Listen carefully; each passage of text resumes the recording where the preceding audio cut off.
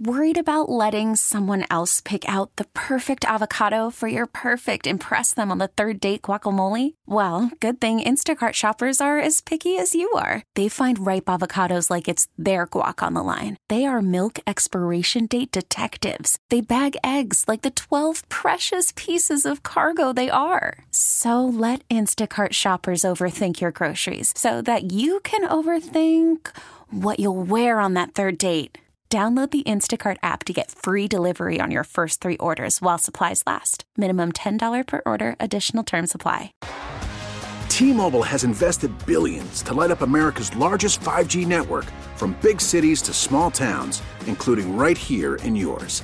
And great coverage is just the beginning. Right now, families and small businesses can save up to 20% versus AT&T and Verizon when they switch. Visit your local T-Mobile store today.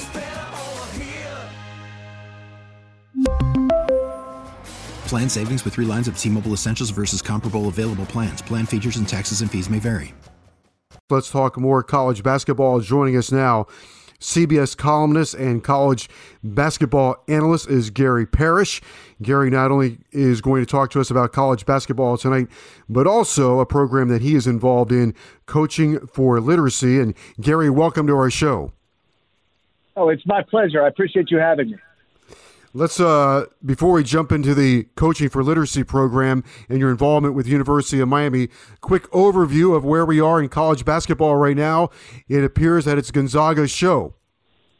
It certainly does. Gonzaga, Baylor have separated themselves from the rest of the pack, whether you're using your eyeballs, just looking at the record and the quality of wins, or focusing on the computers. There's a whole bunch of data that suggest Gonzaga, Baylor are the top 2 teams in America, and everybody else is competing for third place.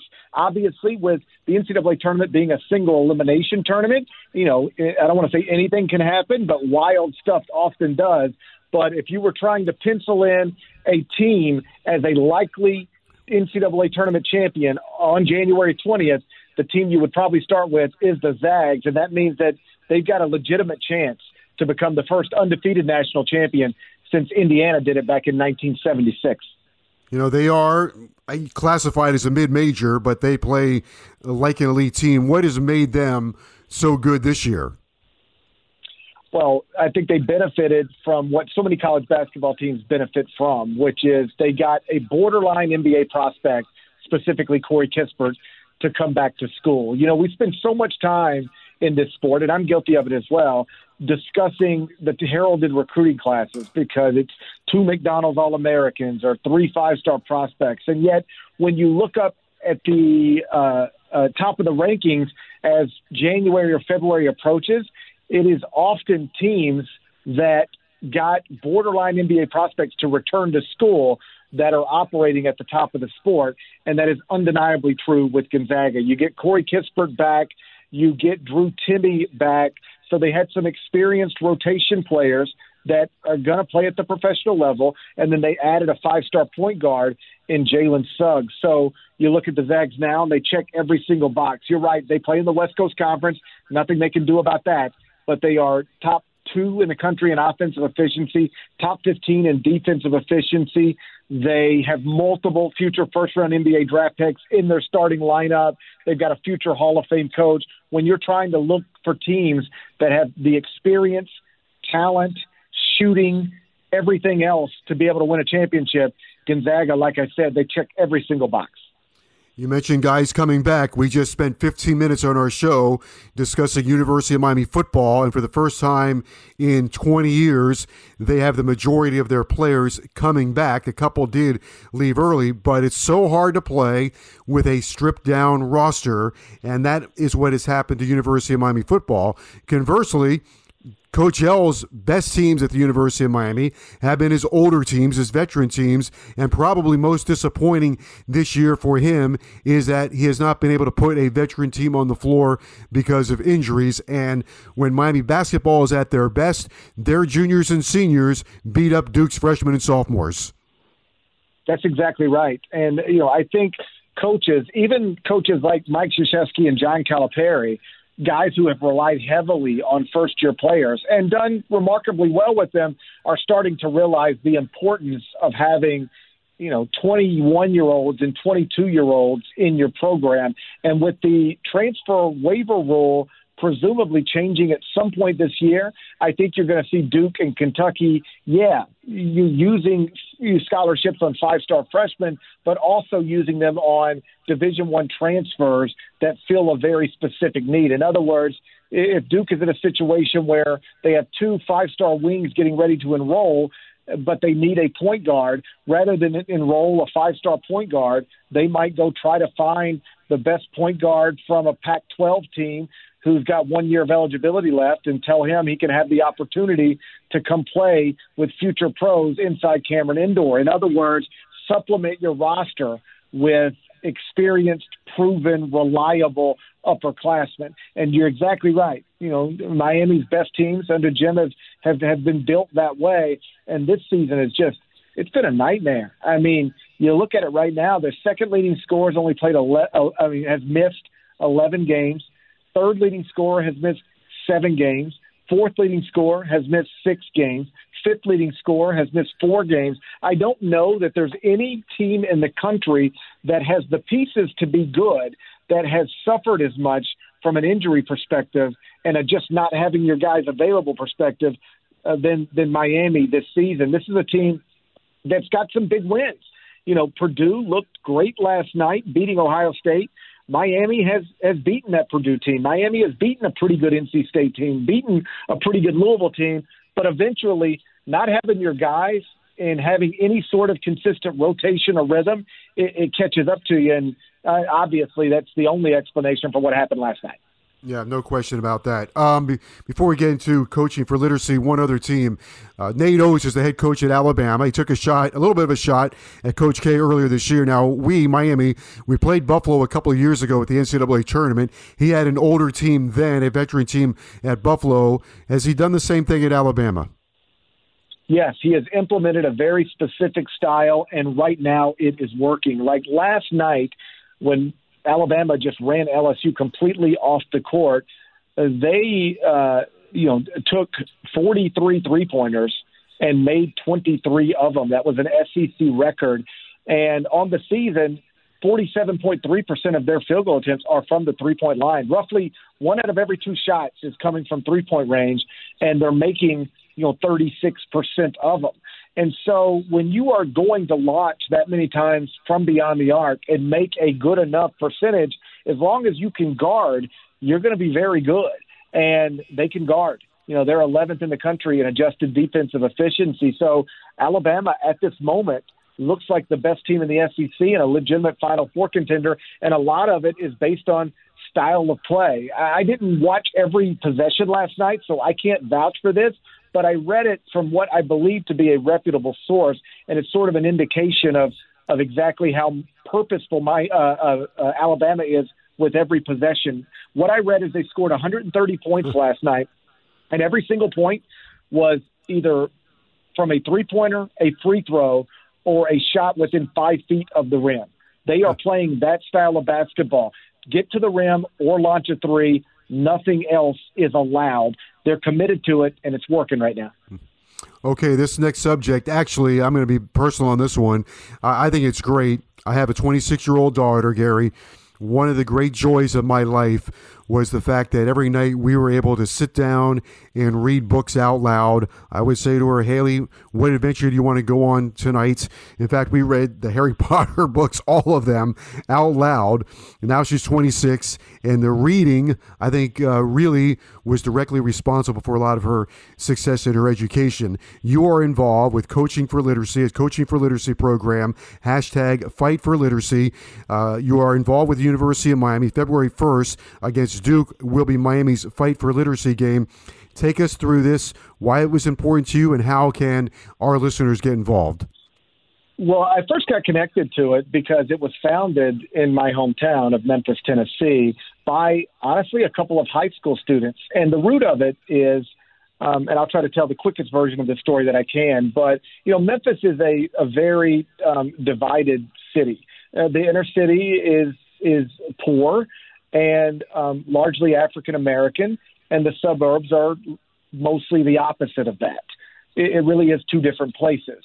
And a young man named Jonathan Wilfong was playing AAU basketball with a bunch of kids from the city.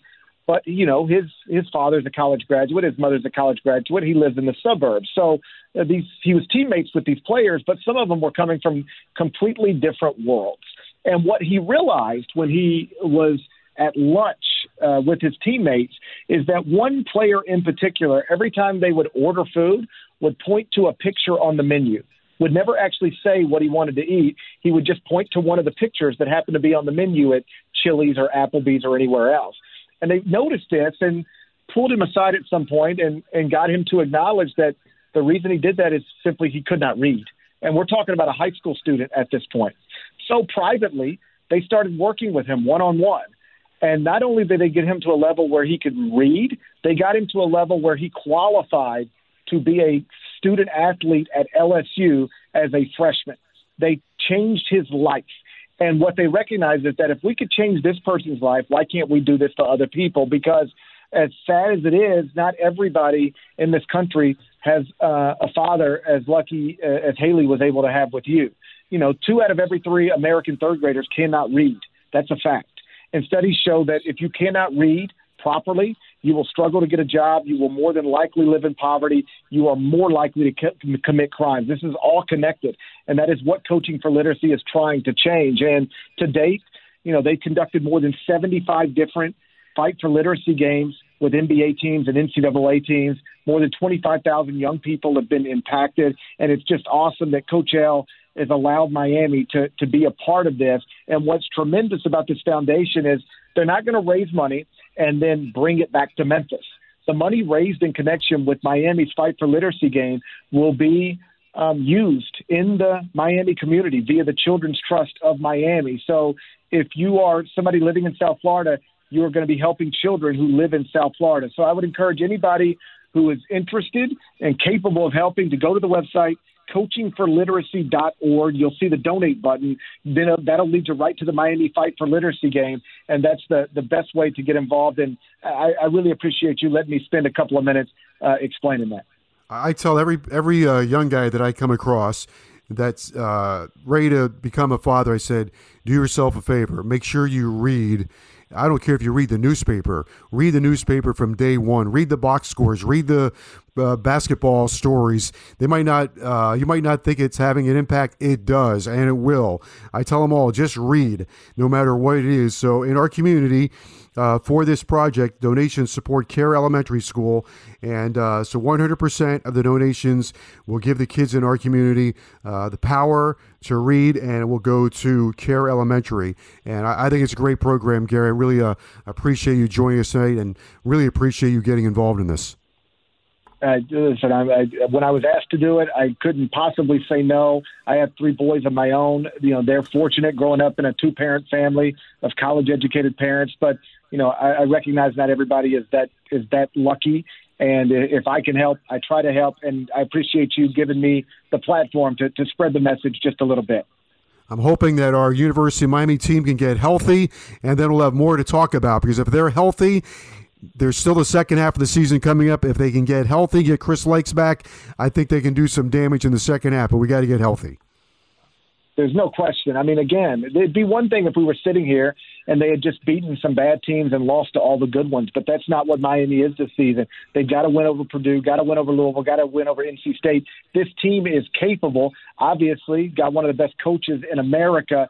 It's just a matter of getting healthy, because even I know they got 2 guys back last night, but ask any coach in America, ask Coach L, when you've had guys sitting out and then they come back, there's a certain rhythm that's missing. The rotations get mixed up. It's just not what a team is supposed to be, and it's hard. It's a real. Everybody's facing challenges in this season, played under these circumstances. I really do think you could make an argument that no power conference team has faced as many challenges as Miami. Gary, thank you so much. You can follow Gary on Twitter, by the way, at Gary Parrish, CBS. Thank you. We will talk to you later in the basketball season, and we'll talk more about the basketball season when we get closer to the NCAA tournament. Thanks for being with us. Thank you for having me. Can't wait to do that. Stay safe, and I wish you well. Okay, Gary Parrish of CBS and the Hurricanes Fight for Literacy game is February 1st against the Duke Blue Devils. We really need new phones. T-Mobile will cover the cost of 4 amazing new iPhone 15s, and each line is only $25 a month. New iPhone 15s? It's better over here. Only at T-Mobile, get 4 iPhone 15s on us and 4 lines for $25 per line per month with eligible trade-in when you switch. Minimum of 4 lines for $25 per line per month with autopay discount using debit or bank account. $5 more per line without autopay, plus taxes and fees. Phone fee at 24 monthly bill credits for well-qualified customers. Contact us before canceling account to continue bill credits or credit stop and balance on required finance agreement due. $35 per line connection charge applies. See T-Mobile.com. We really need new phones. T-Mobile will cover the cost of 4 amazing new iPhone 15s, and each line is only $25 a month. New iPhone 15s? It's better over here. Only at T-Mobile, get 4 iPhone 15s on us and 4 lines for $25 per line per month with eligible trade-in when you switch. Minimum of 4 lines for $25 per line per month with autopay discount using debit or bank account. $5 more per line without autopay, plus taxes and fees. Phone fee at 24 monthly bill credits for well-qualified customers. Contact us before canceling account to continue bill credits or credit stop and balance on required finance agreement due. $35 per line connection charge applies. See T-Mobile.com.